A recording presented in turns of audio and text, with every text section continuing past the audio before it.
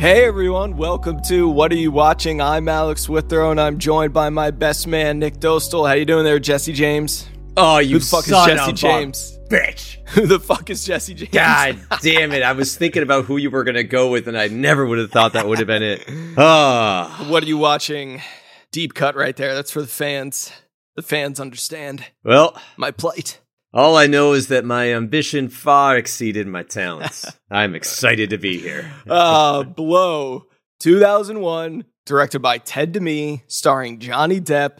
We are keeping our Ray Liotta streak going here by picking not only a movie that also features Ray Liotta, but a movie that I would say is very heavily influenced by Goodfellas. You have first-person narrator, rags to riches to rags narrative, a lot of cocaine use, Ray Liotta, killer soundtrack, similar editing styles.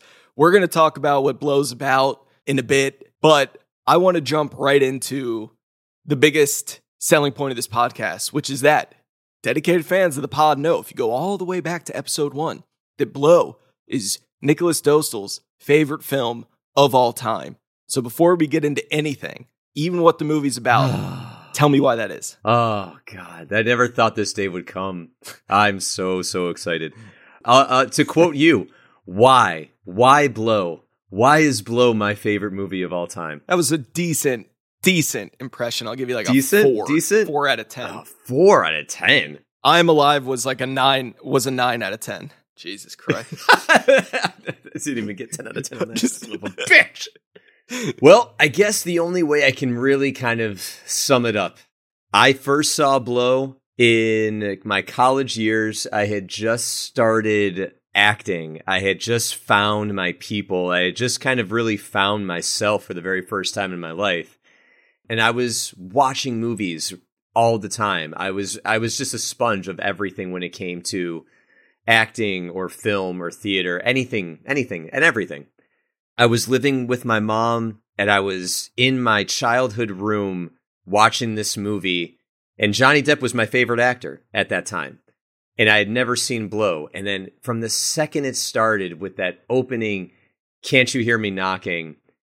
I was instantly just attracted. It's a fucking banger way to open a movie. God. Banger way to open. The American flag logo on the title card, the shine. Yep. No one does that anymore. That used to be big in like 80s and 90s. No one does that shit. I love that shit. No one does it. It's what maximalism. You know, everyone's into like minimalist, and myself included. I've done the minimalist thing too, but it's so maximalist right away. I love it. Yeah.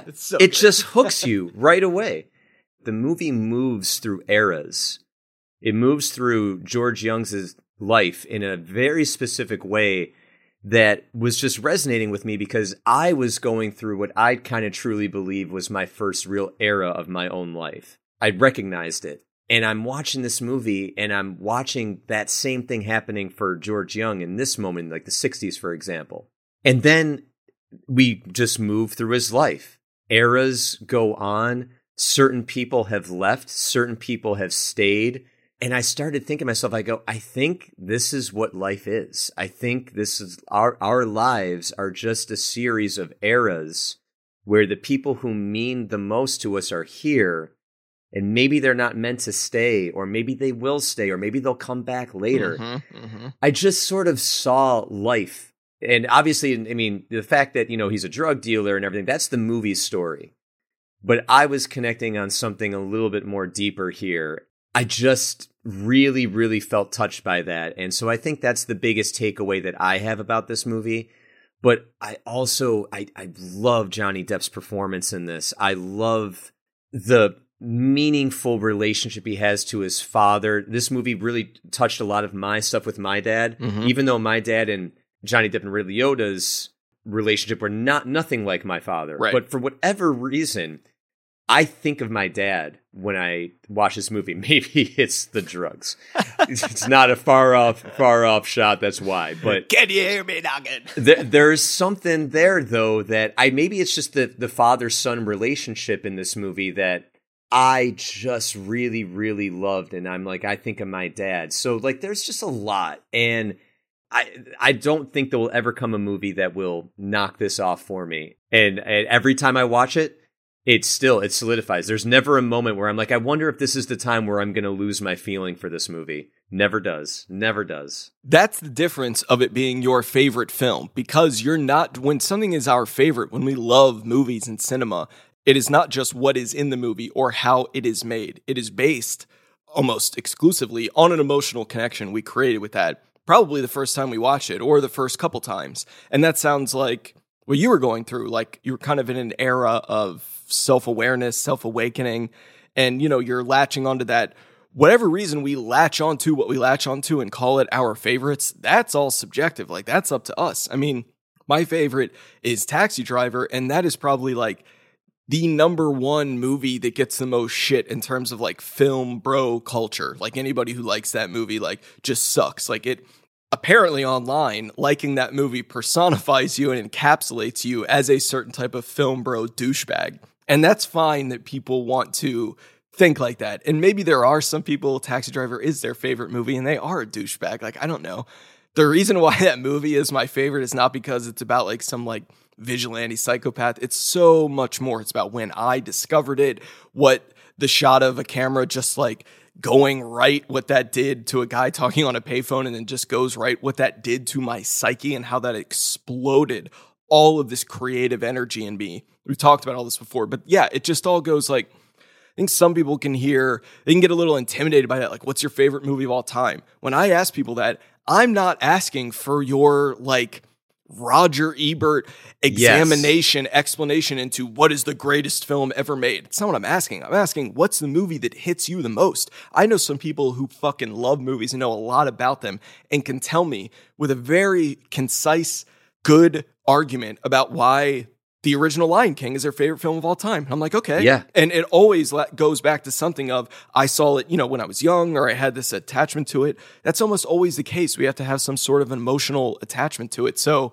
I don't judge anyone by what their favorite movie is. And I also don't think that what is in the movie is a reflection, like, just because this movie's all about Coke, that's not one of the reasons that you like it. You know, not at all. Exactly. It's all about when we find it and how we connect to all the different aspects of it. And then, to your point, the real greatest test of if a movie's going to stay our favorite are the repeat viewings. Because this movie's now 21 years old, and if you're still watching it and it's still hitting for you that much, then something is working for you still, because it's not changing. You know, watch a lot of movies that have gotten worse with age. Movies don't change, we change, but they're dated, whatever it is. And it's just so cool to hear. This is why I wanted to do this one. I want to talk about Ray a little more, of course, but I also want to hear like why this movie holds so much reverence for you. And that's great. Yeah. And you said it perfectly. Like, usually our favorite movies, whatever hits, very rarely would I imagine that it's just the story. Mm-hmm. Like there are certain movies where the story is the star, mm-hmm. but like there's nothing about the story of Blow that we haven't seen before. Exactly. I mean, exactly. There is nothing new under the sun about Blow in terms of the story. But what is fresh about it, it's the movie's individual take on that story and the way it depicts its characters and the way it just kind of moves. Yeah, we're going to get the plot and the critical reaction to it out of the way early here, which latches on directly to what you just said in terms of this is a movie that lives in the shadow of other movies. Like, we just recorded the Goodfellas podcast. That does live in the shadow of Jules and Jim, believe it or not. Blow lives in the shadow of Goodfellas, Boogie Nights, and when I watched this movie, and when I still watch it now, and when I listen to Ted Demy's commentary for it, never in there do I hear like, we were the first ones to do this. We were the ones who did it first. I'm always hearing callbacks and appreciation to other film. I mention all this because I went back and read a lot of reviews for this. It was critically received like decently, but still to this day, it has a 55% on Rotten Tomatoes, which that site's bullshit for a number of reasons, but that number still did shock me. And the general theme of the critical analysis of the movie is this is a carbon copy of Goodfellas and Boogie Nights. And my reaction to that is, okay, I definitely see their influences on it, but Ted Demy never said that he wasn't using those movies as influences. So like, when did that become not okay to like reference other movies, editing styles, even like their voiceover styles, their film stock styles? Not only when did that become not okay, but when did that become the main source of contention and criticism? I just found it, frankly, to be very lazy. I thought that in the moment, to go back, very broad strokes here, Blow is a true story about how an American guy, a good old American boy named George Young, became a major cocaine trafficker for Pablo Escobar and the Medellin cartel. George Young is played by Johnny Depp, as mentioned.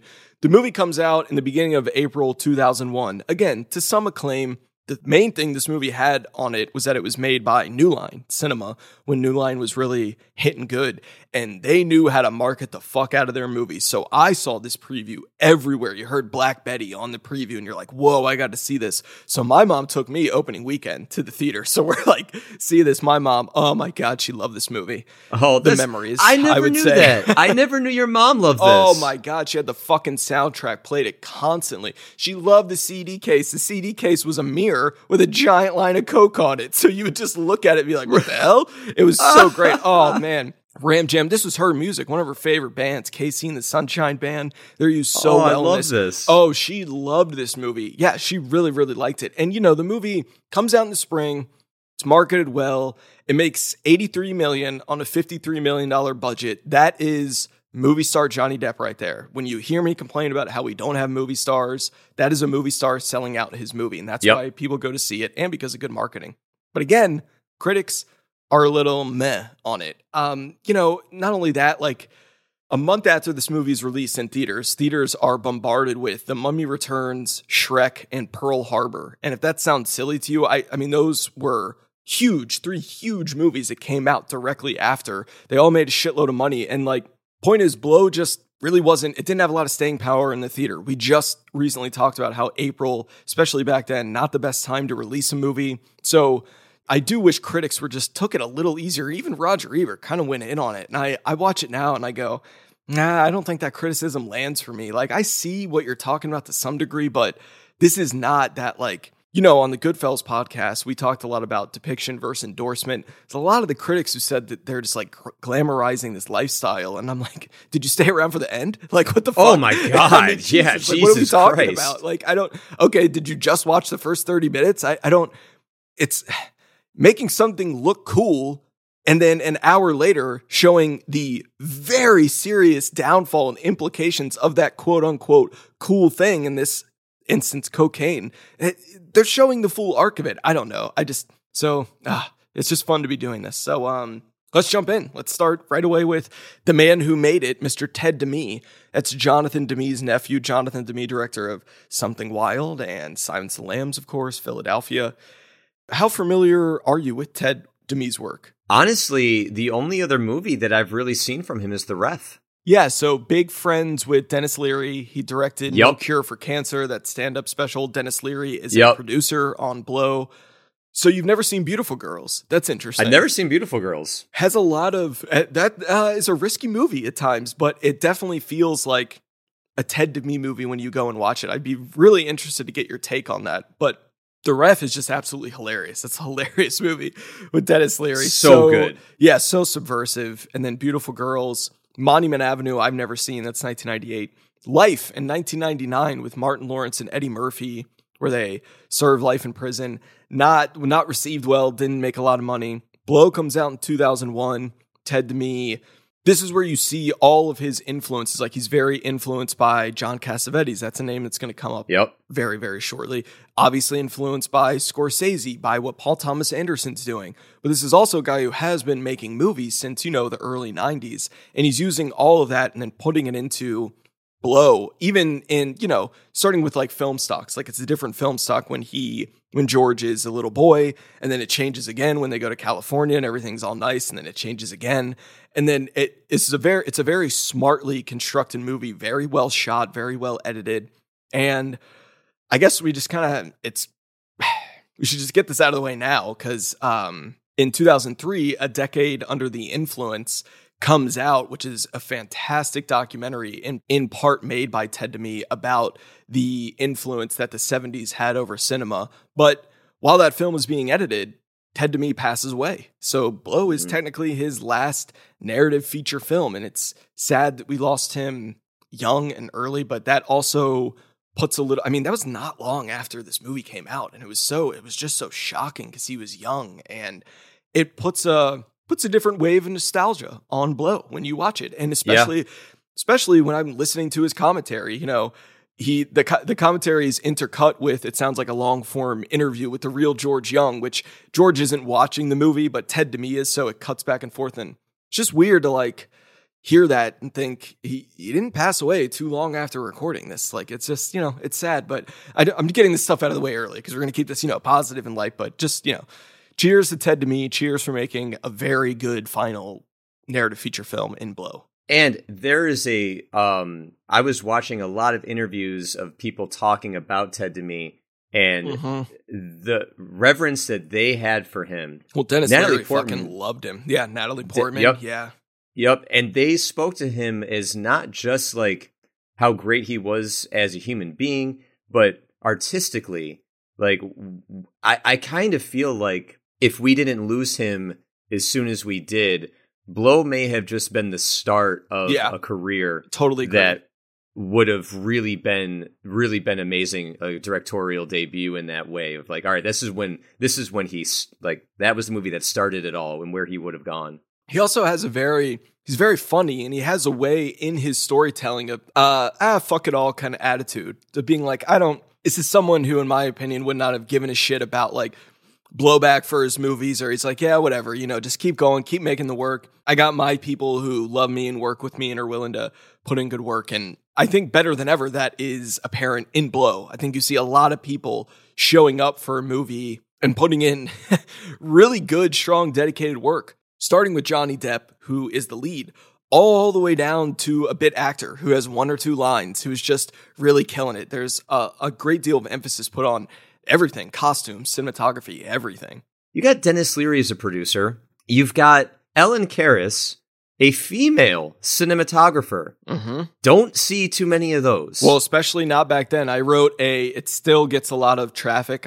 One of my favorite articles I've ever written on my blog was, why are there no female cinematographers? And I referenced her very highly, being like, this is one who's broken through. Like, we need to give women more of a chance to film stuff.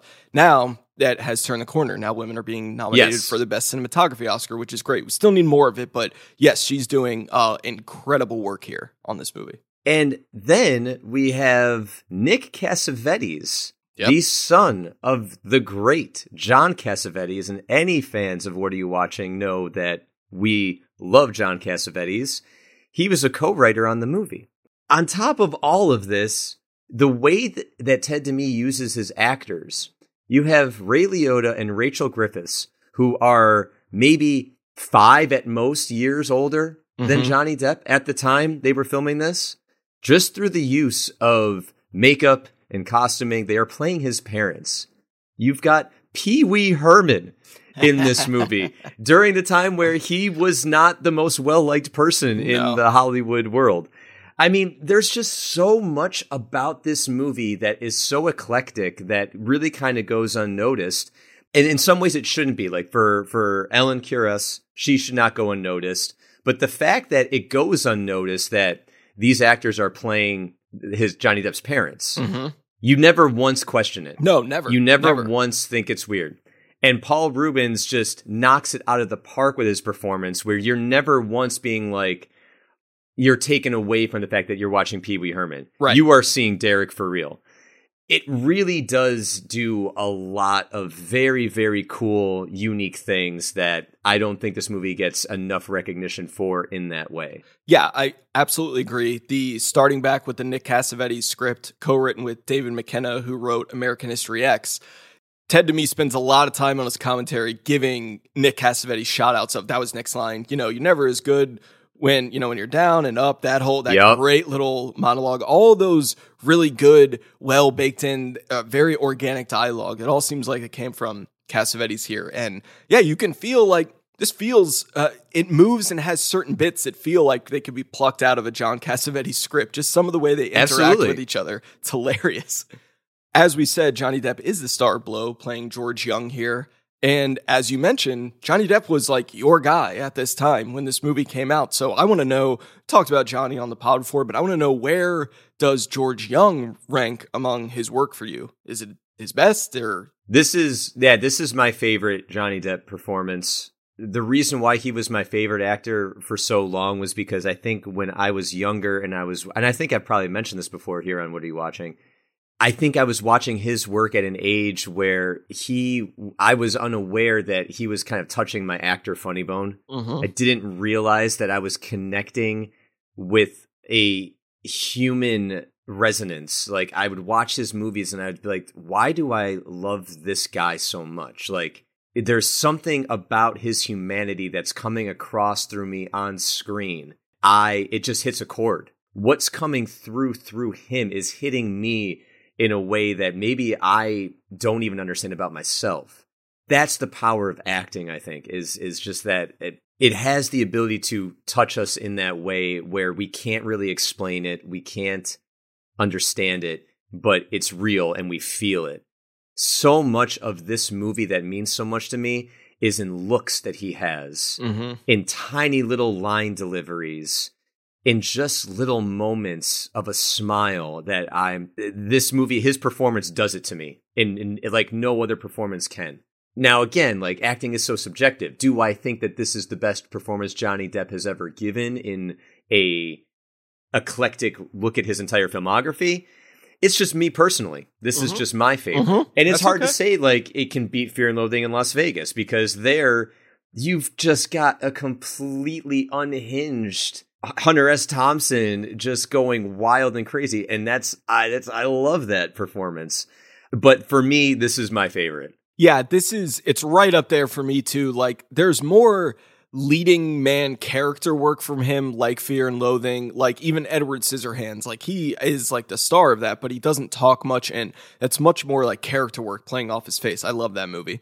Donnie Brasco is a movie that I've always absolutely loved, and that's like a leading man performance. Like, he's like a man in that. He doesn't have, knives for fingers and all, and he's not whacked out on drugs the whole time. Like, he's playing another real guy, but I love Donnie Brasco. And then, Blow. I love him and George Young as Blow.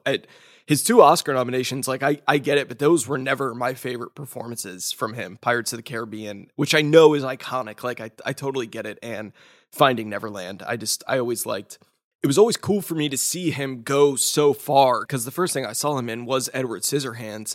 So I had him in that box of like, the dude will do weird stuff. Like, Ed Wood is a very weird performance. Dead Man's a very odd movie, and he's doing all this weird stuff. But then sometimes he would play like a normal guy, like Gilbert Grape or Donnie Brasco, or even in Blow, normal in terms of like, they're normal people in extraordinary circumstances, of course, but They're human. Yeah. I think that's kind of what it is. And because even at Edward Scissorhands, I mean, you look at that and you just see this absolute cartoonish type of imagery.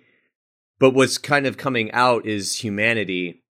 Even in Fear and Loathing in Las Vegas, as heightened as he is due to the states of being that he's in, humanity comes across. And I do personally think that we do lose a little bit of that humanity as his career has gone on. I think that a lot of those roles as he's gone on have lost a bit of that and have just really just lived in caricatures. I'm not saying that they're bad by any means, but I do think that there is a difference.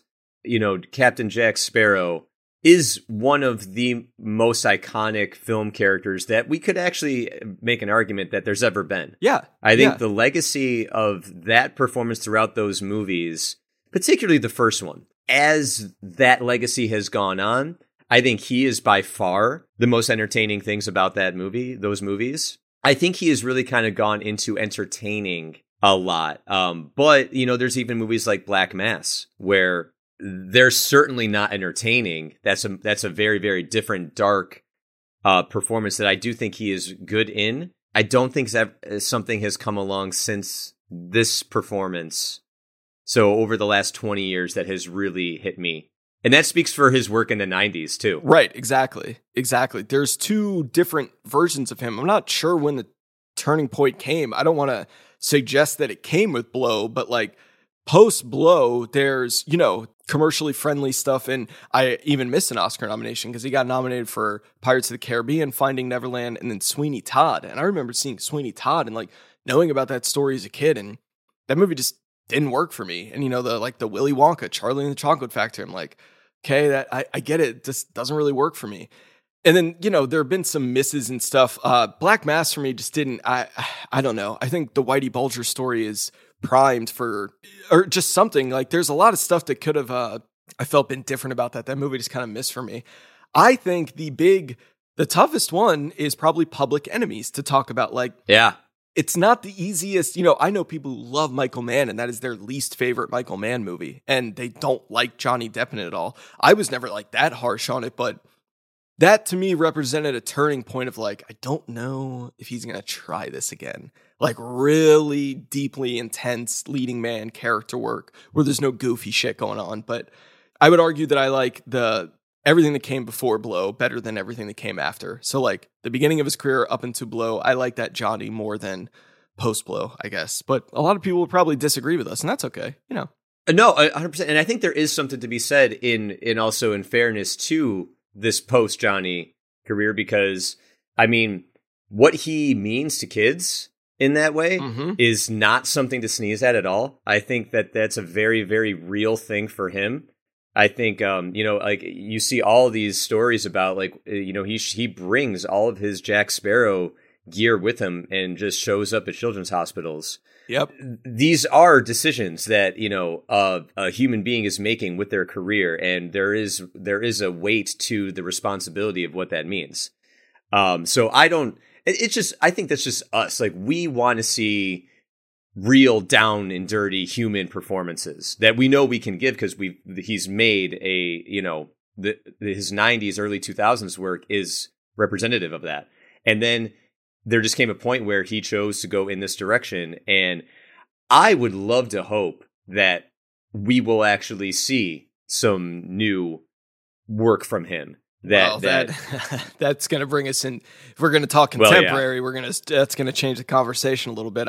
Very true. I don't know where his career goes from here. I'll just put it that way. It's been a tough few years for him in the spotlight, a very tough few years. And we're not here I have nothing to say about that. I'm just here to talk about movies, folks. Like, No, neither do I.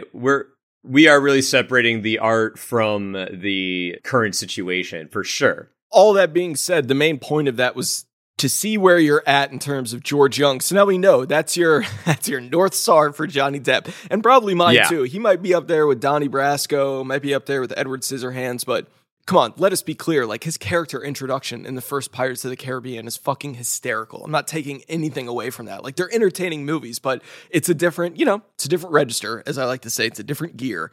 We're going to talk a lot about Blow, and we're going to break down our favorite scenes and everything, but part of the reason we are doing this, yes, it's your favorite movie, but we're recording it in tandem with the Goodfellas podcast because we did lose Ray Liotta, still in mourning. I've been rocking my Ray Liotta shirt here that you can see. It's fucking beautiful. Our audience can't see, but I've been wearing it everywhere. It's such a good conversation starter.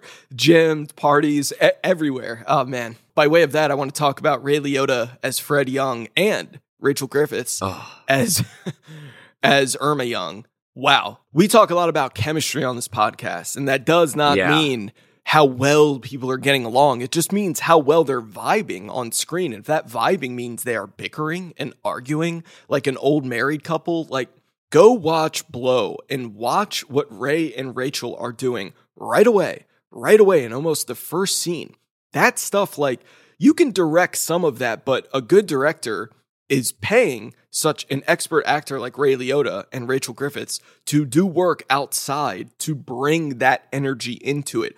And I know for a fact that they were doing this, that they did a ton of work off camera, and they kind of came up with the theme of, if we are to portray this quote unquote old married couple cliche in every scene, let's bring something new to it every single time they see us. So like, my favorite interaction with them is at the table, at the dinner table. And Barbara's and she's like, look at the ring, lay away all that.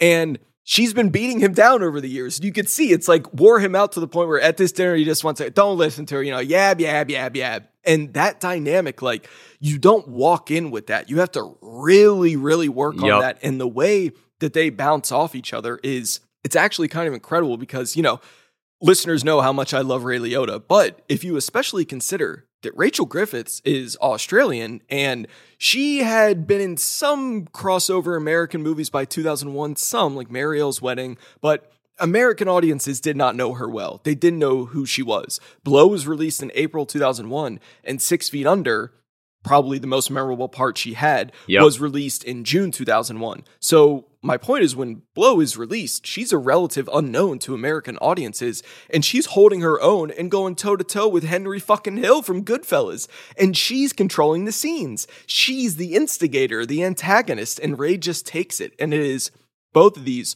are perfect and thrilling performances. By the end, that final walk you see him do out to the garage, Ray, I mean, it's just in his shoulders and it's so fucking heartbreaking. And the way, like, she's just always there. The last time we see her, she's just in the background. And like, why are you still with this lady? But I mean, we know those couples. We know those old married couples that fight and they still hang on. They just keep going. And that the dynamic they have cannot be overlooked. And that is really the heart of the film. The heart of the film is in the relationship between Johnny Depp and Ray Liotta. That's the heart. That home base, having that to where he's literally coming home to like reset the narrative a few times. It's just, I don't want people to sleep on that. I want people to watch this movie and to take in how fucking good Ray Liotta and Rachel Griffiths are in this. And then, what are you looking at, Mrs. Crazy? Your son's no prize. I love that so much. And there's no one was a really good off. impression. Yeah, there's no one. Oh, thank you. There's no one standing off camera. Like, she's just doing that. And no one knew who this actor was when this movie came out. I mean, of course people did.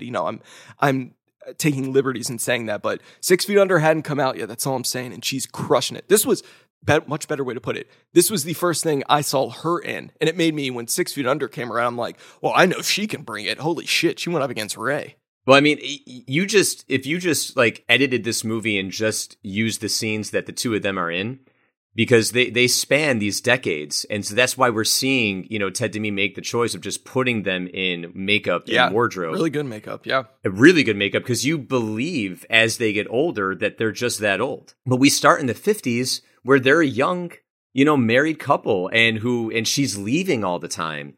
And Ray Liotta looks like a 50s guy. Like in that opening scene where he's, young George, Jesse James, wants to go to work with him.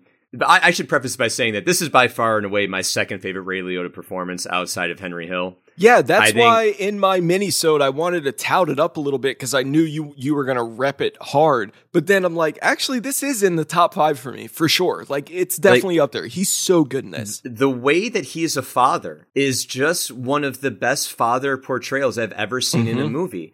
And he only has about 5 or 6 scenes throughout the whole entire movie to do this. We're seeing him how he is as a father. So he's, defending his son. Like he's got this, this company that he's the boss of. And he's like, don't talk to my son like that. I'll sit here and talk to my son for however long I want. Yeah. Guess who's on cleanup duty and buying It's lunch. a problem. Yeah. And, and I love one thing that I love about this movie is you'll be able to help me with this terminology, but like I always talk about colors. Mm-hmm. When we're in this 50s era, it looks like the 50s. It looks like Super 16 film stock. Yeah. Yes. Very grainy. And like the colors are a little washed out, but also a little like more pastel a little bit. Yeah. Yes. Very represented. That's exactly what color movies at that time looked like. Exactly. The entire scene of where Ray Liotta is in the bank and it's got that very green tint around everything. Yeah. That is just a one-man show going on for like the next minute and a half, 90 seconds, where the voiceovers going on in the background where George Young is being like, at the end of the day, he just didn't make enough. So he's gone bankrupt. And you just see Ray, he's just like, well, what do I have to do? Anything we need to do. Then you get the beautiful music by Graham Revell coming in the score. And he says money it's not real. It just only seems like it is. And that moment that he has where the young Jesse James tells his dad, like, try explaining that to mom. Good luck. Yeah. You let me that reaction Ray has to that is one of just the most biggest moments of the whole entire movie to me, because he's like, yeah, well, now that's a tricky one. Yeah, they both know what they're getting into. It feels like a father relating to his son and then they're walking down the stairs together. It's just, I don't know, man. It just fucking gets me. I just think it's so fucking beautiful. Well, he talks to him with all that beautiful language penned in part by Nick Cassavetes in a way where that a kid, it's so relatable to a kid. Like, you know, when you're down, it never seems like you're going to get up again. It's very relatable. And yeah, he's a great dad who, you know, one of Liotta's favorite scenes is when he comes to visit George at the new house and Penelope Cruz is pregnant and it's all one take and they go and they turn the corner and he has all those, you know, all those toys, all those cars. And he, you know, Johnny's like, yeah, business is pretty good. I got this little import-export thing going on down in Miami. A little import-export. And Ray looks at him. He's like, I cut the bullshit. I know what you're doing. Are you happy? Yep. Like, that's what I care about. Are you happy? And we've just seen, you know, about 30 seconds before of his pregnant wife doing rails, like in the bedroom. Like, I don't know if this is happiness. And that's what he cares about. Like, I know you're into some bad shit. I just want to make sure my son is happy. That was one of, Liotta's favorite scenes to film. And I love every time, like, they talk to each other. Like, George talks to his dad in a way that he doesn't get to talk to other characters. Like, this dude knows who you are. There's no front to put up. Like, there's nothing like, and he knows what you're doing. And he's not even judging you for it. He just hopes, he just hopes you're happy. And there is a beautiful message in there somewhere amidst all of that's why the movie pauses for breaks to do this, to show you that the parents are still around. In Goodfellas, we never see Henry Hill's parents again. You know, there's a reason why we're constantly being led back to this home base of father-son. That's what the movie's grounded in. It is. And it goes further when George Young has his daughter, because then he's transitioning into wanting to be the father that he had. And unfortunately, it doesn't work that well. Mm-hmm. But the longing that George Young has to be that is what's so heartbreaking. And it's also because we've seen what his father meant to him, that when we're already going towards the end where all that matters to him is his daughter, it comes full circle in that way. So, I mean, really, like, you know, you can say that this movie's core essence is really about being a good father. Like, there's just so much about them. Maybe that's why it hits me so hard about the father stuff. Because I also felt like growing up, like when my dad would not show up and I was the kid like waiting, and then that's exactly what happens to her. And you know, it's just like, oh my fucking God. And you know, and what's so great about Ray is like watching, like he had, like every time he sees his son, he's just so happy. Yeah, he is. You can tell, like, if he sees his son once a year, this is the moment of the year. It's never going to get better than this. You said full circle in terms of the fatherhood thing, and then Ted to Me literally does make it full circle by showing us that same scene, like no money, you know, in front of the kid at the dinner table. And he's like, not in front of the kid. It's like the same exact camera construction setup. It's a thing that I talk about a lot, the reliving past trauma, that like he essentially just married his mother. Like that's what he did. His mother didn't use essentially what he's cocaine, done. But that's essentially what he's done. He's just married her, and he just wants to be his dad. And his daughter seems to have a lot of the same sentiment that young George had. Just like, you know, wide-eyed, innocent, wants to love his parents, but is just getting screwed over. Yeah. We'll talk more about Ray and Rachel as we go on, but I wanted to get, if we're going to talk about Johnny up front, I want to talk about Ray and Rachel up front, because those are kind of my three favorite aspects of the movie, honestly. I love Ray and Rachel in this so much. Always have. Has so much more nostalgia now, unfortunately, since Ray's passed. But let's get into our favorite scenes. This is your show, my friend, your favorite movie. I figured a cool way to anchor this would be in this film's killer soundtrack, and how, as you mentioned, it does have a very good score by Graham Revell. And usually when movies have this good of a soundtrack with that period appropriate music, the score isn't really noticeable. You don't really need a score. Like Tarantino doesn't use a lot of movie score because he has so much cool ass music in it. This is one where they're using both really, really well. And the musical sequences, I mean, so many are just imprinted in my brain. We can start right at the top with Can't You Hear Me Knockin' by the Rolling Stones, how that title card comes in. And then we get something that I always love, which is Process. I love Process. How are things done? And we get to see them making cocaine. And I'm like, holy shit. Should we even be allowed to watch this? Like, this is how it's done? Whoa. And it's it's just kind of thrilling, honestly. You're like, oh, okay. It is. When I saw that in 2001, I had no idea. I had no idea how it was manufactured. And I have a feeling that not a lot has changed, to be totally honest. I still think it's kind of like that. But yeah, it's a great way to establish. Yeah. Oh, yeah. It's a great way to establish where we are and what we're about and what we're getting into. So when we first see George Young in the 60s and he's in California, I love this so much because even so much of the cinematography are doing things that you only did in the 60s. Yeah, like exactly. These zoom-ins. It feels like we're living in the 60s. And, you know, we said in our Goodfellas episode that I think that Henry Hill's voiceover is probably my favorite voiceover of all time. This is by far away my second. Yeah. Because there's an impact and weight to some of just the lines that Johnny Depp has during this voiceover. But he's always talking from the past. Mm-hmm. He's always talking, you know, from some era that's ahead of him, recounting all this. And he says 3 times throughout the movie these 3 words: "It was perfect." And he refers to them twice in the span of the 60s. I find that because, you know, you don't want to repeat yourself, whether it's in writing or anything, unless you're trying to make a point. And I don't think that any of these were overlooked. I think there is a very, very clear statement of him looking back at his life, referring to moments in time of being perfect, because they're snapshots. Anytime he says it, it's in a moment where everything is going well. Everything is wonderful. I love the relationship between him and Franca Potente. Mm-hmm. It very much seems that this was the love of this character's life. Yeah. Even though like he does more with Penelope Cruz and all that there's a reason why we don't see any of the bad things here.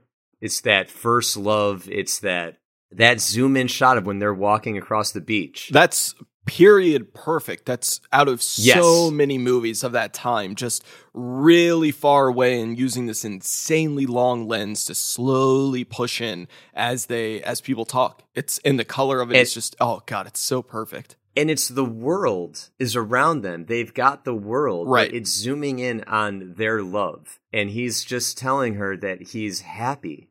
And like, that's how you feel. Like the world is around you, but it doesn't matter because you've got this love that's all that fucking matters. And it's just encapsulated to me in this one shot that I just find it to be just the most beautiful fucking thing. The movie isn't split like down the middle or anything, but that first kind of portion, that first half really feels like everything's happy. It was perfect. He's with Barbara, and it feels like those are the weed years. Like we're just dealing a little weed here. Like I mean, we're dealing a lot. You know, we're dealing several 100 pounds, but these are the weed years. And then, with the exception of the lead open in the beginning, which like Goodfellas does too, we see a scene that we're going to see later. Yeah, because we do see George do a bump of blow in that, but we don't see cocaine in the actual narrative of the movie until the 53-minute mark when they're all doing it, you know, at the pool party. I can't feel my face, Bobcat. Yeah. Oh God, it's so great. And the sound designer really amplified the sound of them using it for the first time.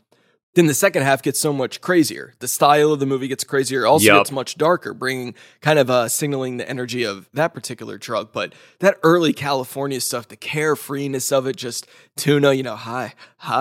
And then bringing back that terrible bag of weed. I love everything about that. It's so carefree and fun and chill. It's so carefree. And when he does that, the first hit of weed, and he just bounces up like that, I love that so much because you're seeing, I mean, it's a huge moment for him, like the first drug for George Young, too. It reminds me of that picture in Scar Tissue of Anthony Kiedis, like taking that first hit of a drag when he's like 13.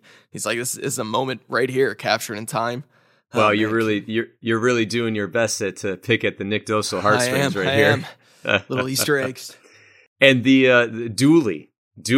I love Dooley. God, I love Dooley, and I love him. Like he's a part of this carefree world, and you know we'll get to it. But like when he comes back later on, that's what I mean. Like some people in life, just like you go your like years, decades, and all of a sudden, like holy shit. Like, it's you. Yeah. It's you. I never thought I'd see you again. I love that. You brought up the score and the soundtrack, and the 60s soundtrack throughout all of these scenes is just, it's a perfect encapsulation of that. But one thing I want to point out about the score, it's probably one of my favorite pieces of guitar music. I love hearing a very single, echoey electric guitar. The emotion that is evoked from this simple plucking and sliding of these guitar strings this music only shows up at the heart Mm-hmm. of the movie scenes. So when you're talking about balancing soundtrack and score, Right. if you're really dissecting the movie, this guitar only shows up in the most important and defining moments of George Young's life.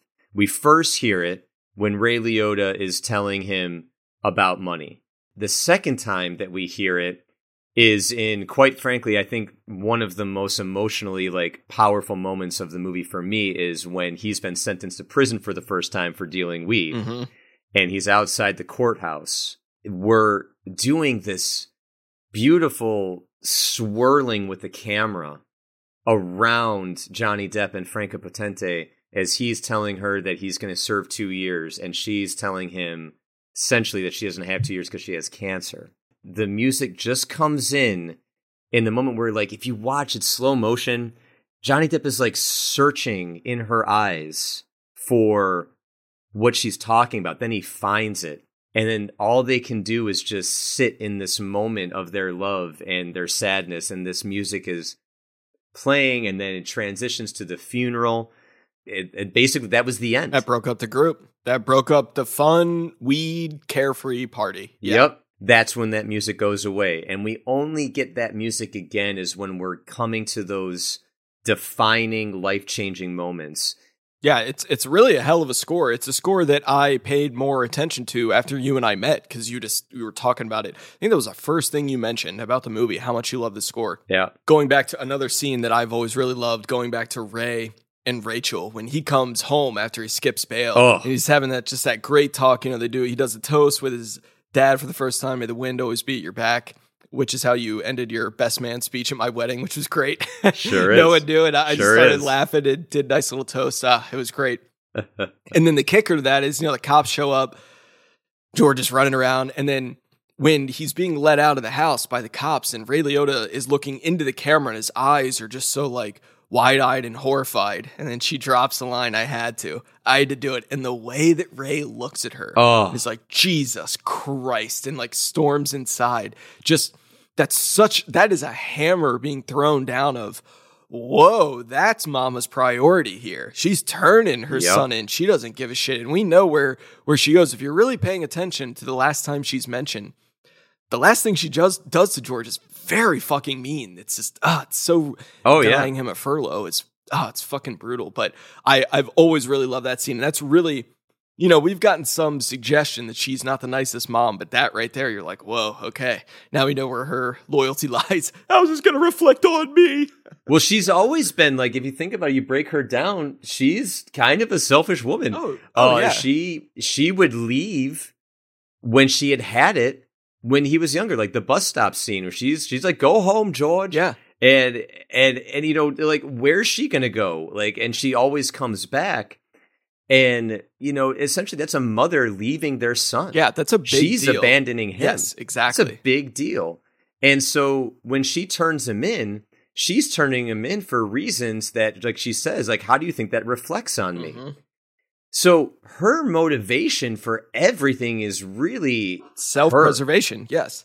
Even in the probably the happiest scene we ever see her in is the dinner scene when she knows that her son has a lot of money now, and she's happy and she's joking with Ray Liotta, and you old cheapskate, beatskate. And then when he is at home and he's not allowed to leave, he gets phone calls. She's just staying in the room for the phone calls, and then finally the last thing we see from her is, she basically says, you're not my son anymore. Yep. And this whole, so that's juxtaposed by Ray Liotta, who will only ever see him as his son. Right. That scene when he comes back and, Johnny Depp looks at him and goes, are you mad at me? Which is just such a childlike thing to ask. Right. And he goes, no, I'm not mad. I don't understand. And even the way he greets him, he open arms. He goes, oh my God, look.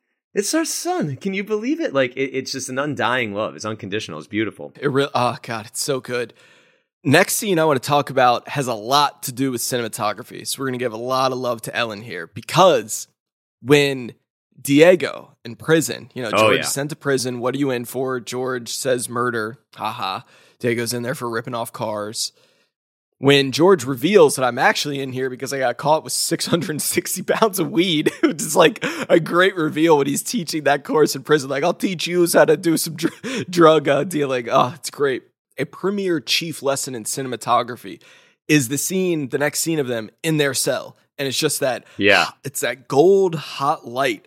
And the only thing they did for that, they just set it up there and gently moved the camera back and forth. And then the editor did these harsh dips to black, bringing it up again. Yep. And it lands on this perfect crescendo of George, what do you know about cocaine? And it's a really cool scene, but I always loved the way that was shot. And then knowing how simple it was, that they really, I don't know, 53 million is a lot of money, but they're not talking about it. You know, I think a lot of that probably went to the actors. So to get like down and do some really cool shots and some cool stuff, you just have to be economical. I mean, when George gets taken down and all the cops come in that scene, the way the light just kind of shines and we go to slow motion, it's also that's done on a budget. And I really appreciate how Ted Demme could stretch his money like that. I just love that scene. It's so stylistic, even in the performance, because the way that Diego is talking to him is so over the top. Oh, yeah. And it's almost in a way that, like, you know, you never talk to somebody like that where it's so, but it's also like hypnotic.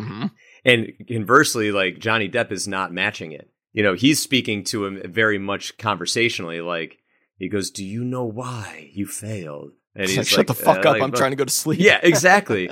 And that's when it lands, like, "What do you know about cocaine?" And it's just, then you cut through Johnny Depp, like he looks intrigued. Yep. So well done. Speaking of music moments, I don't know if my heart ever beats faster in a good way than when Black Betty by Ram Jam starts and they're just, you know, they're cruising and he's strutting through the airport.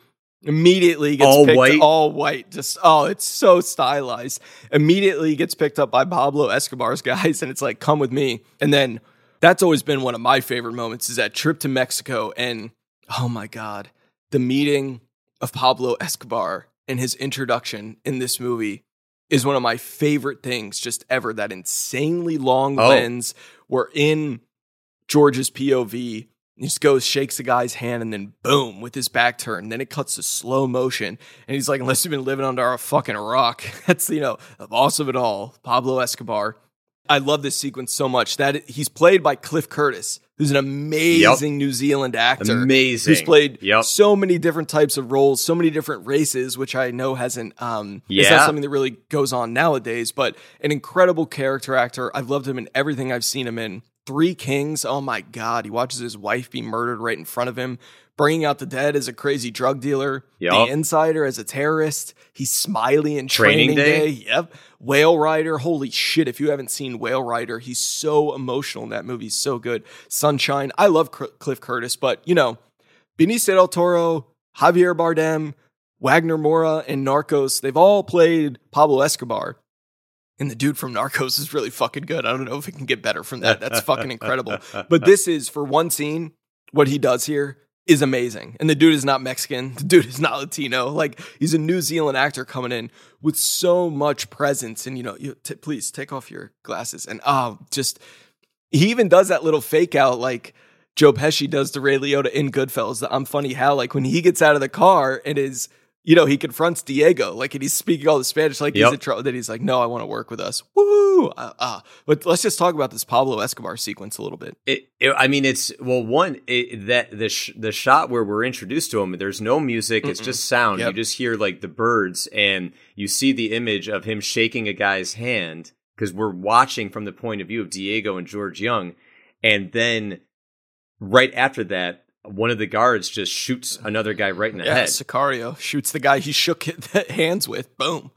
Yep. And outside of Heat, in terms of the gunshot sound in Heat, this gunshot sound is my favorite gunshot sound I've ever heard in a movie. Yeah, and what they get right about it is that you see it before we hear it, because sound takes longer to travel, obviously, than vision. So they see it, and we hear that pop, and that's like, from as far away as they are, that is what it would sound like. And that's I've heard a gun being fired at that distance. I've thankfully never seen anyone's brains being blown out, but I imagine that's what it would look like. And the contrast of like no, the people who have the biggest reactions are him and Diego. Like they can't watch, and everyone else, it's just business. Let's just, put him away. And Pablo's just walking out to take a fucking meeting. It's so startling. And then it's followed up by one of my like favorite like moments of the whole movie where Diego's basically like, they don't want to see me. They just want to see you. So you got to go. You got to go. And if you watch, it's a great, I don't know whose decision it was. Maybe it was accident. But Johnny Depp is far right to the camera as you can go because he doesn't want to do this. He doesn't want to go at all. And they're telling him he has to. He's like escaping the camera, trying to run away until he finally says, fuck it. Finds the confidence, finds like the bravery to just go and do this. That expression of fuck it has served me so many fucking times in my life.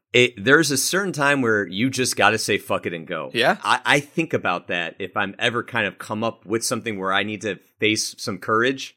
Just be like, fuck it, go. He has that little strut too. I love the way he kind of bounces off that little strut. You know what I will say? I watched this twice in the past week to prepare for this because I watched it just straight through and then with the commentary.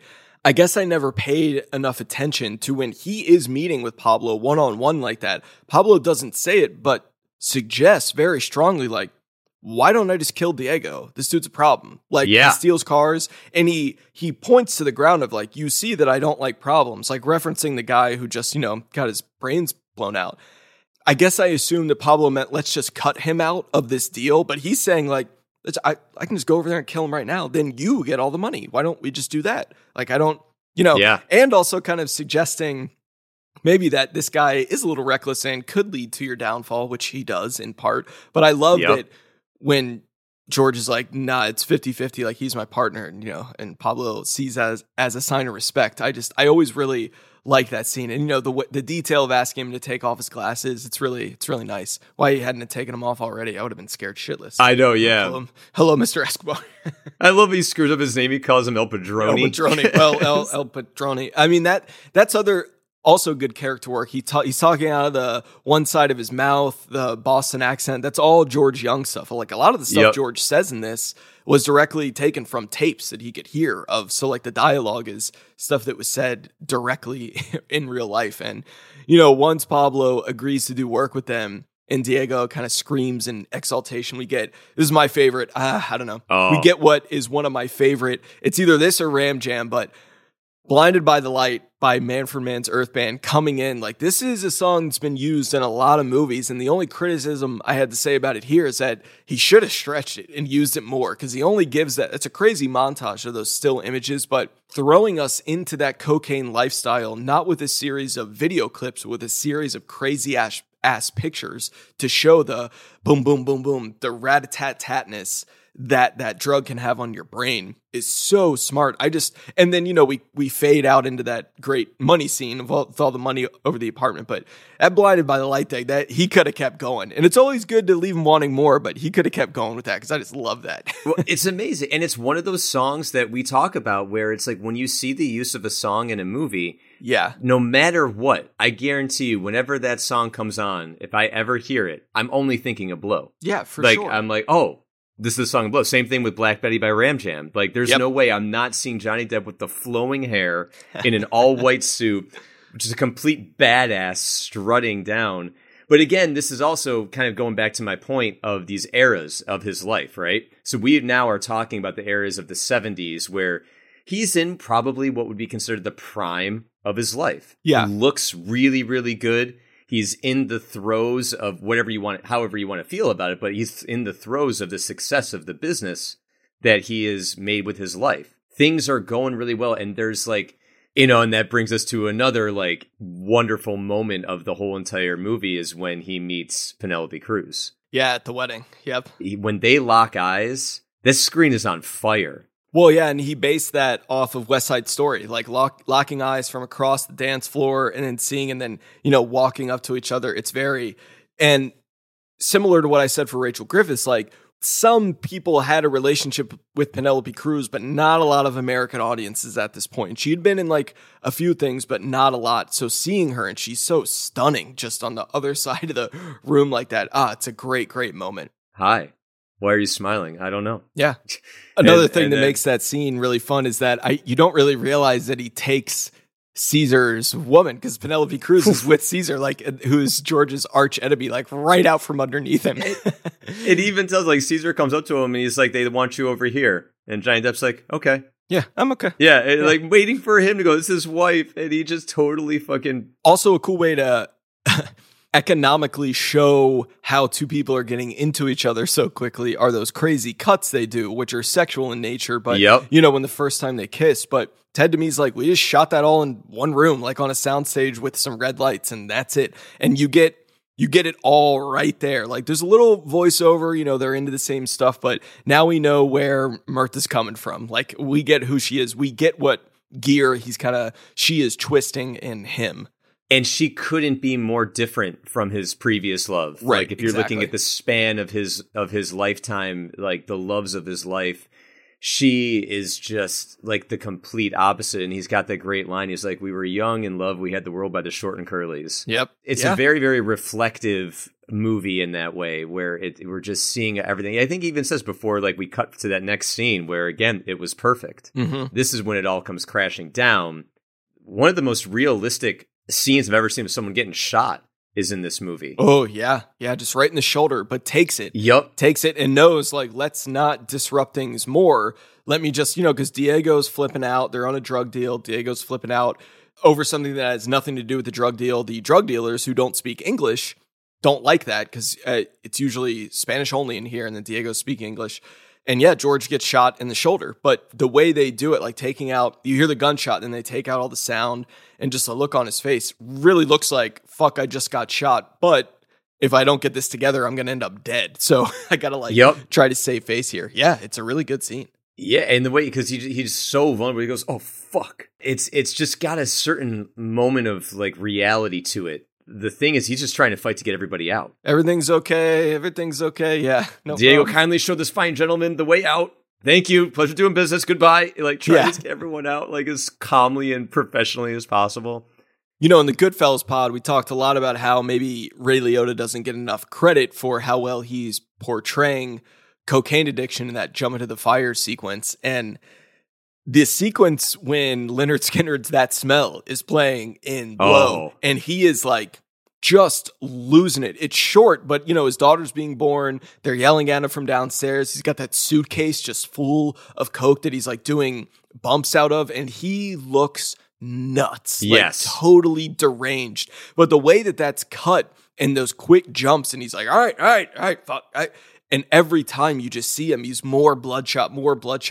And then another aspect I forgot to talk about, it's in an earlier scene when the parents come and visit and she's doing the cocaine and she's pregnant. Yep. When she goes down to meet the parents and she's just whooshing around and the sound's going whoosh, whoosh. She's really playing that like she's, you know, spiked up, I'll say. Yep. But back to That Smell sequence. And then, so he's in the room and it's just like an actor in the room with a prop, a suitcase, just doing it. Come on. And then you cut to that fantastic shot of, you know, Penelope Cruz is giving birth and he's just convulsing, standing up, and it gives the best moment of my life, followed by the worst one. It is funny, but it's also like, oh, this guy had it really bad. Not only was he dealing like this, he was in bad shape. Let's put it that way. And God, does he look like shit. Oh, he looks terrifying. Like, he looks like a walking corpse, like, or a convulsing corpse. And that's one of those moments where the movie does get very stylized, like in costumes and makeup. Like, it gets moments where it gets over the top, but it never leaves reality. Mm-hmm. And that's one of the things I appreciate. Like, they're playing a lot. Like, how do we make this guy look as fucked up as possible? All right, we're going to put a bunch of makeup on and you know, and it works. It all works. And then when, you know, from that point on is really like when you see the father side of, you know, he says it so many times. He goes that from this is the moment where I knew what my life was all meant to be. Mm-hmm. You know, and I had nothing. I just wanted to be a good father, like my father was for me.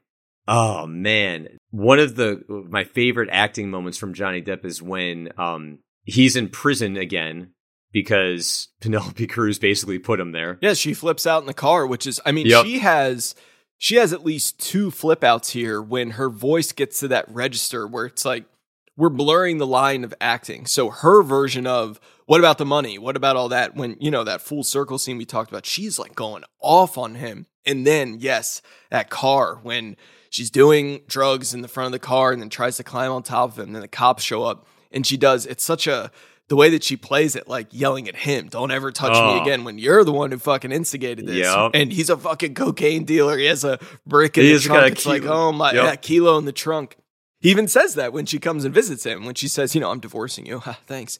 And I'm only here because of you. And she's like, I knew you'd see it like that. And it's like, it's partly why. It's partly why. But no, it's that scene. It's that scene where he's got so much rage, but he's not playing a character that explodes a lot in rage. Like, he's a very, very calm, like even in the scene where we're talking about where he gets shot, he's keeping it all cool. Right. Like, it's just, you can tell, like, that's just kind of how George Young must have been.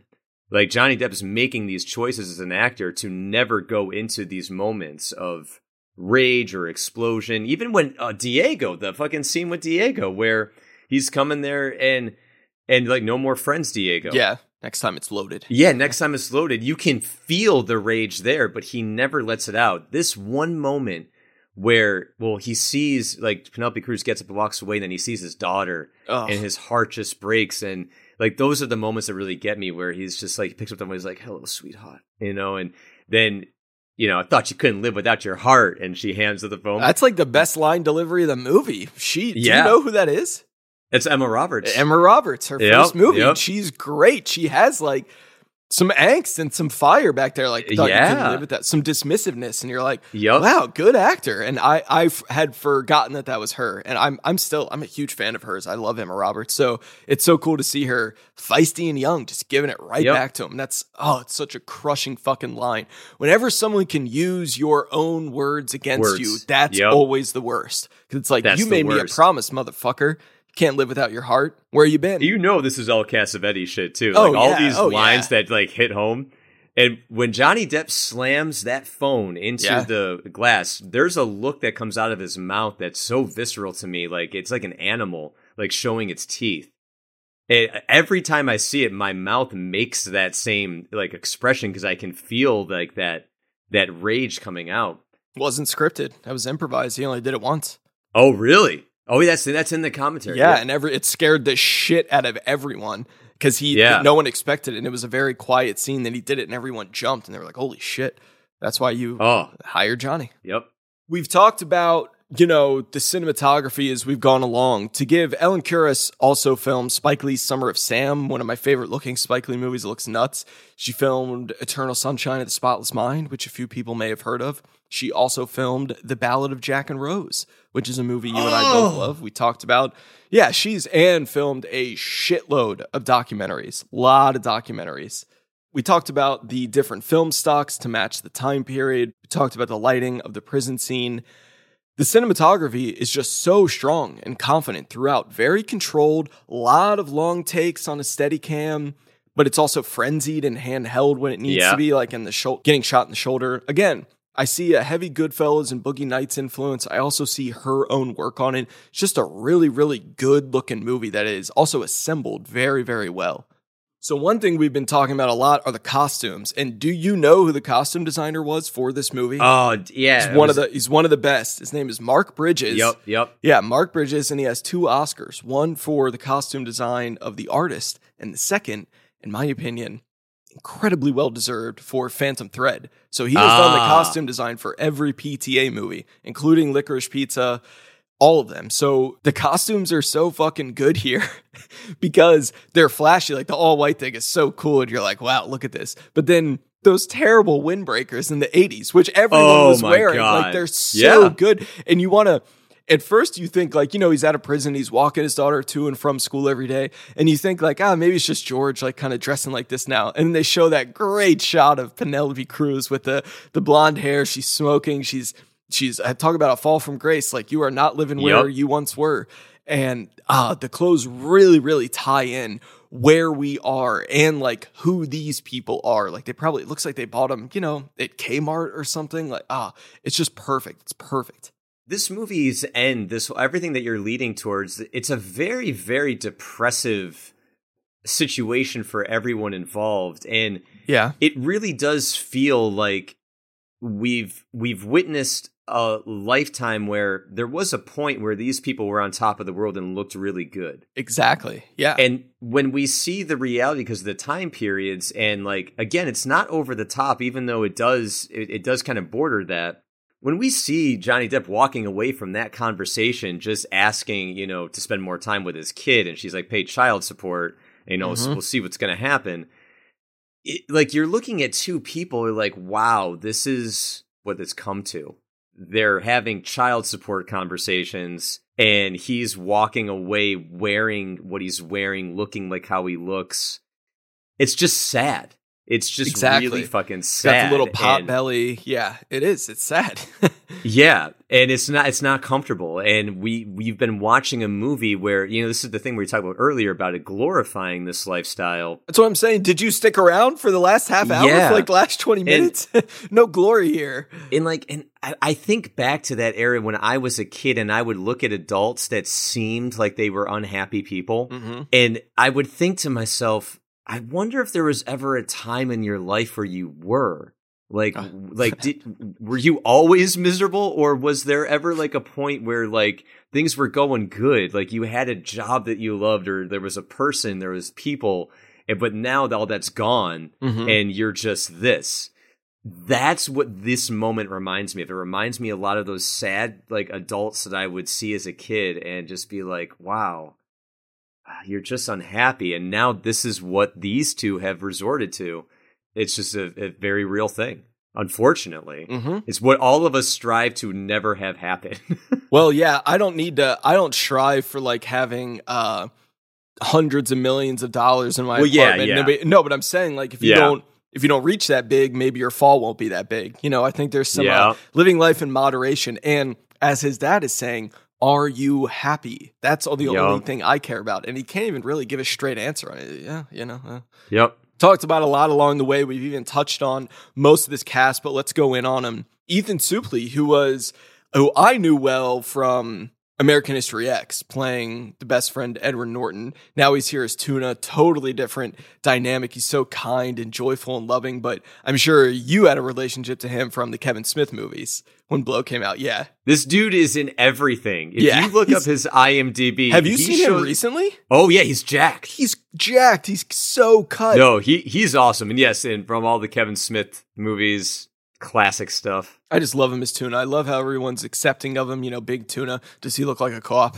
It's so true. Yeah. No, he doesn't. And speaking of the love of his life, that I like to view her as the great Franca Potente as Barbara. We might remember her from The Bourne Identity.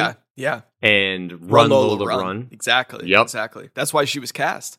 Yep, this is a good time period for her. These were all the movies that she was kind of hitting big. She's great in it, and I do love that calm energy that she's bringing to it. Like, if you want real weed, like I can introduce you to my guy Derek. Like, it's fine. Just very chill. Barbie. Like, I love her in it. I love her dynamic in the restaurant before the nosebleed. She's really represents that heart. And his life is very different if Barbara doesn't pass away and they stay married. His life's very, very different. Maybe even to the point where she's like, I don't think we need to get into this cocaine business. Like, we're making plenty of money from weed. Can we just hang out and do this, please? Yeah. We have this huge house. Like, that's a great scene too when she loves the house and love it. We'll take it. Oh, I love that. We'll take it. It's so good. I mean, he would have done everything. I mean, there's a beautiful line in the VO of he's speaking about Ray Liotta when Rachel Griffiths comes back from abandoning them. And he goes, but every time he took her back, he loved her. Yeah. God, did he love her. And I feel like that's kind of how he felt about her. Right. He's like, would have done anything. Max Perlich as Kevin Dooley, who we already touched on. It's just so fun to mention Max Perlich because great character actor from things like, Drugstore Cowboy, Rush, Cliffhanger, Maverick, the original Maverick. The original Maverick. With Mel. Georgia, again, that movie has my favorite, Jennifer Jason Leigh. Go check it out. Also in Beautiful Girls, directed by Ted Demme. There's a lot of good supporting work in here, really iconic performances. But yeah, seeing Paul Reubens walk out from those beads, and it's like, hi, I didn't know he was going to be in the movie. My mom didn't know he was going to be in the movie, and she like gasped out loud and went, "Oh my God, it's Pee-wee!" And he's so good in it. Like he's so, my favorite scene of his is at George's 38th birthday party when he comes back and he's all, there's a lot of regret in there, a lot of shame. He's very buttoned up now. He's apologetic. And then when he sees Penelope Cruz and he's like, my God, is that her? She weigh 80 pounds. Like, I love that Ted Demme gave him a chance because, yeah, like this is an actor who post Pee-wee did not have the best, he had a very public 90s and early 2000s, very public personal trouble. And it's cool when I talk about Ted Demme's like, fuck it all attitude. Like, yeah, whatever. I'm going to give him a role in this. He's going to be really good. And he is. And it really, really holds up. It holds up very, very well. You might look at it as like stunt casting. Some people could say that, but it's not. No, it's just really not. It's just an actor doing a really good performance. That's all it is. It fits with all of the character actors that we're going through. Like this movie is so well cast. I think this might be the reason why people equate it to Boogie Nights is because you've got this supportive cast that's so memorable. Yeah. Everyone in this movie feels like a very memorable piece of it. And I think that's got to be where that comparison must come from. Yeah, Jordi Maia as Diego is like, it's his first American film. Again, he had been in some stuff. Penelope Cruz actually recommended him to Ted Demme, which is cool. Again, yeah, like, so he's just so colorful. Like, there's two ways to get out. One, you can escape. Like the way he laughs to himself, he said he's like playing with that little brush. But oh my God, when we talked about it, when George goes to visit him and holds the gun to his head, he looks so fucking gone in that scene. You know, so gone. By the terrible, like the unshaven beard, the sweat. He does a line right before it. Like he's completely gone. And it's terrifying. Yeah, it really is. You're looking at a person that's not them at all. Like that state, that drug has taken them over to the place where in that moment they are not that person. Yeah, you're completely just checked out. And then I cannot overstate how important this role was for Penelope Cruz, how important this movie was in terms of her relationship to American audiences, because she'd been in good movies before 2001, just not really in America, but Open Your Eyes, Live Flesh, All About My Mother. She plays Matt Damon's love interest in All the Pretty Horses in the year 2000, but Billy Bob Thornton directed that movie, and that movie was just butchered by Harvey Weinstein. I'm reading the book right now by Cormac McCarthy, and I can see all the stuff that was left out. But it's a decent performance. But in 2001, she's in Blow, Captain Corelli's Mandolin, and Vanilla Sky in rapid succession. And Captain Corelli's Mandolin was not a good movie, but they marketed the shit out of that, and she was everywhere, all over it. The movie sucked, but whatever, Vanilla Sky is a remake of Open Your Eyes from a few years before, and she's playing the same role and doing incredible work in both. But that anger, that coke rage that she gets to in Blow, that drinking and smoking, I mean, she gets to be like a fucking animal in that car scene that we're talking about. Don't ever touch me, motherfucker. This has always been one of my favorite performances from her, and a rage that she gets to that we haven't really seen from her a lot since. And I really like it. She's so strong in this. She is. And she's got that range because she's not in too many scenes. Right. But every one's that they are, there's a certain side of her that's revealed. Like, I do love the scene where he comes back and he just got his ass kicked and he just got cut out from the business. And, he just tells him tells her like, we're getting out, fuck them. And she's she's right there for him. She goes, yeah, fuck them. Yeah. And it's very sweet, very tender. And then it cuts to her. Let's have some fucking fun. Yeah, with this whole huge fishbowl of cocaine. You're like, oh my God. Final cast members as we're rounding out here. Do you have anything to say about the great Kevin Gage as Leon? You know who Kevin Gage is? You mean Jesse James? No, Kevin Gage played Wangro in Heat, which we talk about a lot in episode 57. That was a real doozy in our deep dive on Heat. Yes, Kevin Gage as Leon, and then Jesse James as young George. Those are two completely different actors. That's all. Yep. I have nothing to say about Jesse James as young George. He did a great job, but I will talk about Kevin Gage. He was great in this. Like, he really feels like he was exactly that type of guy. Yeah. I think that's what's great about him is like in Heat, he feels like that guy. God, he's so terrifying as Wangro. And he's so terrifying. And in this, he's not terrifying, but he does look like that guy. Like that older, middle-aged kind of guy who's, yeah, you want to make a deal? We can make a deal. I'll provide this, I'll provide that. But I think it really all kind of comes to that end scene where they've completed the deal. Yeah. They're in that warehouse, which looks like a stage. It looks like theater. Yeah, like it does. So much of this movie is theatrical in so many ways. Well, and I referenced that earlier, but when those cops come in and it switches to slow motion, the way they like clear the stage and they each take their chair. That's such a theater thing to do. Exactly. That's such a theater thing to do. And I love that reveal of that moment because the spoiler of this is like, you know, that he's been set up. Mm-hmm. He's been set up by everyone that he knows, including Dooley, who is working, you know, undercover to save his own ass. Well, and Derek and Paul Rubens, because he calls him first. They don't show any of that, but he's like, I need some work. I need something quick. So yeah, they conspire to screw him over. And you know, and you're on this ride where you're like, all right, he's just doing this one job so he can take his kid. You know, and that's what Johnny Depp says to him. He goes, last fucking score, last job, you know, I'm going to make a new life for myself. And he goes to the bathroom, and I love that. He goes, oh, I feel like a fucking kid again. And then the camera pans back to them, and you know something's up. And, you know, Kevin Gage is sort of like, yeah, I like him too, but what's done is done. Yeah. Like, now you know that it's not going to go well. And that moment that Johnny Depp has where he realizes, it's my favorite moment in film history when a character has realized something. Yeah. It takes my breath away every time when he just goes, no. All that energy comes out on that line. It floors me every single time. You know, he's like, what matters most, like nothing mattered to me except I broke a promise. Oh, God. Yeah, the repetition of that didn't bother me. That didn't bother me. Oh, yeah. And then she's just sitting there waiting.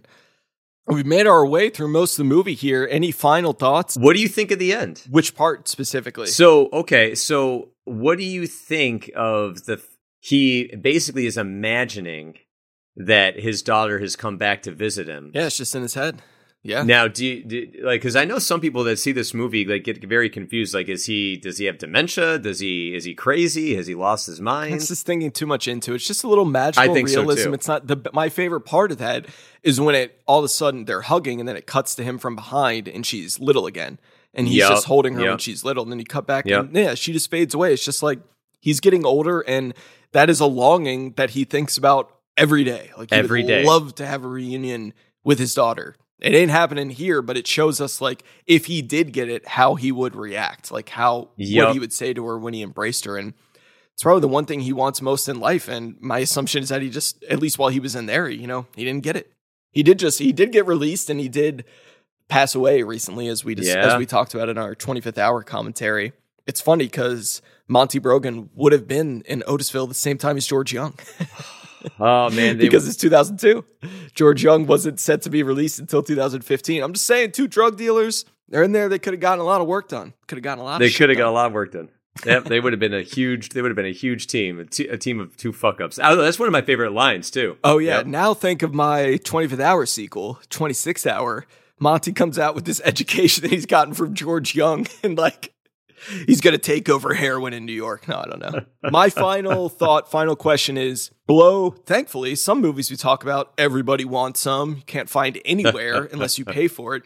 Blow is usually around. Right now it's on Netflix. Yeah. It's usually on something. So that goes to say this is an easy movie for people to check out. It's an easy one to recommend in terms of access. So if someone hasn't seen it, or maybe they saw it in 2001 and haven't felt the need to revisit it, why, as your favorite movie, just, sell me on it as a final thought here. I would urge someone to check this out because I think there's just more to this movie than what everyone thinks about it. It's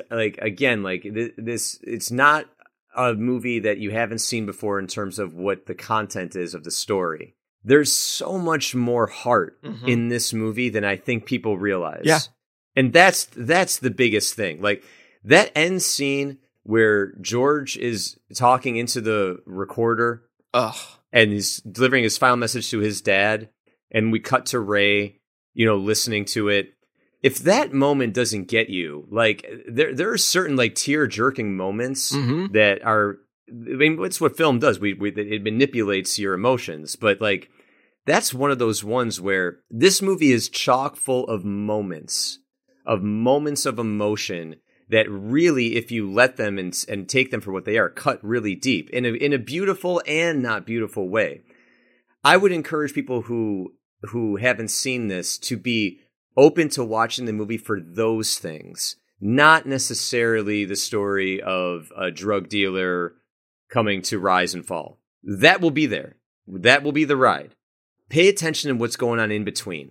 Well, I think that's a note that the critics, when this was released, could have done them a service to kind of take that in a little bit, because there was a very surface level read to a lot of the reviews. And, this can happen because they're writing them so quickly after they see them. But if you go and it clicks in for you in like minute 10, this is a Goodfellas knockoff and Boogie Nights knockoff, so I'm just going to look at it surface level. I don't know. It's just not fair to me. It's also, again, kind of lazy. Like, there is more to the movie than just carbon copy knockoffs. And that's the final point I want to hammer home, because unfortunately, there are a lot of people out there who base their movie watching decisions off of, like, let's say Rotten Tomatoes scores. And this is not a good one. There's a lot of Rotten Tomatoes scores that are bullshit. There's also a lot of like critics reviews that just don't age well. And I think this movie is aged very well. I think the loss of Ted DeMee and now Ray Liotta makes it, again, more nostalgic.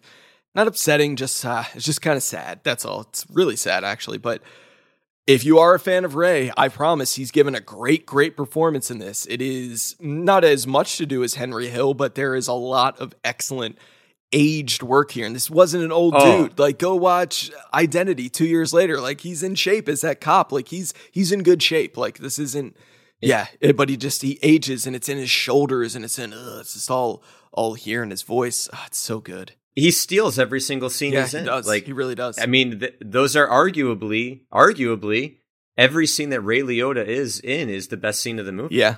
Like, I would make an argument for that. But, this is an interesting movie for me, because people will ask me, like, if they don't know, like, what my favorite movie is, and I say it, I get the exact same reaction. They all go, really? But not in, like, a dismissive way. Like, in a way of, like, that's your favorite? Like, of all the movies you love, this favorite? And I give them my personal reasons for it. Yeah. But they all say the same thing. They're like, you know what? I'm going to have to go and check that out again. Exactly. I think a lot of people have seen this movie once and maybe judged it for its surface and not necessarily gone back to it or revisited it. And I'm saying there's a lot of things that make it very rewatchable. There's a lot of fun stuff to it. And there's, just killer soundtrack, great acting. It's a good ride to go on, and definitely has more depth than whatever the critics were pitching in 2001. Yeah, final thoughts are like, let this movie in more than you may have before, or if you haven't going into it, just let it in. It knows what's doing, and you're in the hands of a really good director. And at the very end of the day, if you don't like the movie for its content or all of that, you are going to watch a very, very captivating performance by the movie star of his time. Yeah, absolutely. So we're going to move right on to what are you watching? I'm going to go first today. Fucker. Wow. I actually had this one for the Goodfellas pod, and I had a whole little blurb written about how I was tying it to it, and then I remembered and rewatched Jules and Jim, and that, as strange as it seems, that definitely fit better into the Goodfellas podcast. So I just gently moved Sexy Beast, directed by Jonathan Glazer, also released the same year as Blow, 2001, moved it right over because Goodfellas / Blow, these are movies about a young guy trying to break into the drug / gangster life. And Sexy Beast is about an aging gangster trying to get out of the gangster life. It has tons of style, a great, very unique soundtrack, great acting from Ray Winstone, Ben Kingsley, who's just a force in nature. I really, really love Sexy Beast, and it's like a low-key one that I quote a lot just in daily life. I have the most obscure references to it, but this also feels like a movie that was influenced by Goodfellas, similar to how Blow was in different ways. But, a lot of people talk about Birth. It does well on Twitter with Nicole Kidman, Under the Skin with Scarlett Johansson. But if you've seen those and you haven't seen his first, Sexy Beast, just go back and watch it. This movie is great, and it's one that I revisit probably once a year. I've been in love with this movie ever since it came out. So that's my recommendation, Sexy Beast. Excellent recommendation. Yes, sir. Yeah, you do pull the most obscure quotes from that movie. I think they're hilarious. Yes. You're going. You're fucking going. All right, so for the first time ever, I'm going to go second.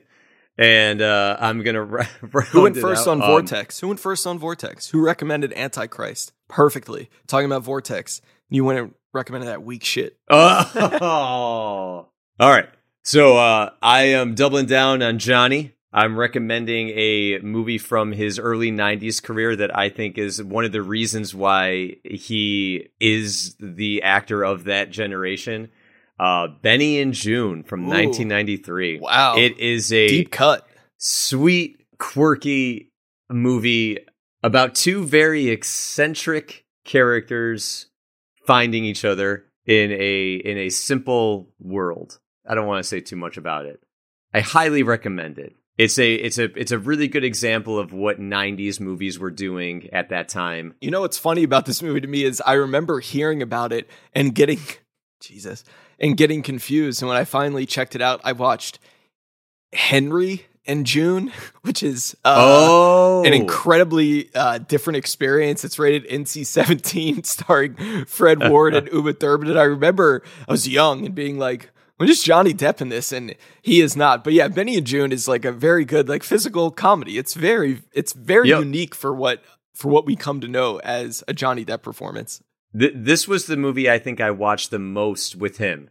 I would put this movie on loops. Oh yeah, I would just watch it over and over and over again, and I just it's delightful. God, I haven't seen it in so long. I genuinely since I was a kid, so I might have to go recheck that one out. But all right, here we are. This is your show. Anything left before we sign off? Favorite movie of all time. You will never get another chance to talk about this film on the podcast.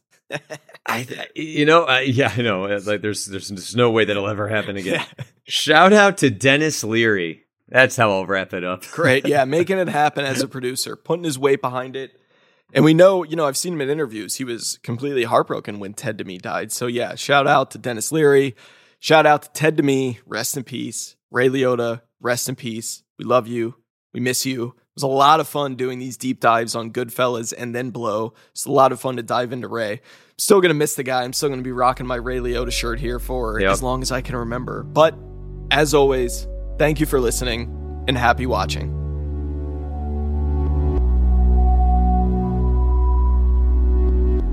Hey everyone, thanks again for listening. You can watch my films and read my movie blog at alexwithrow.com. nicholasdostal.com is where you can find all of Nick's film work. Send us mailbag questions at whatareyouvatchingpodcast@gmail.com or find us on Twitter at WAYW_podcast. Next time, we're going to rap about everything we've been watching this summer. New movies like Nope, rewatches, we're even going to get some new TV in there.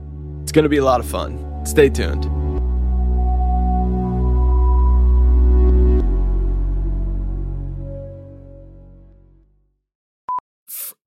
Say her name. I can never say it. Franca Potente. Yeah, but talk about her. I mean, introduce her. Talk about her. Talk about it. I'm saying say it, then talk about her, so I don't have to say it. Fucking German names, I'm not good with them.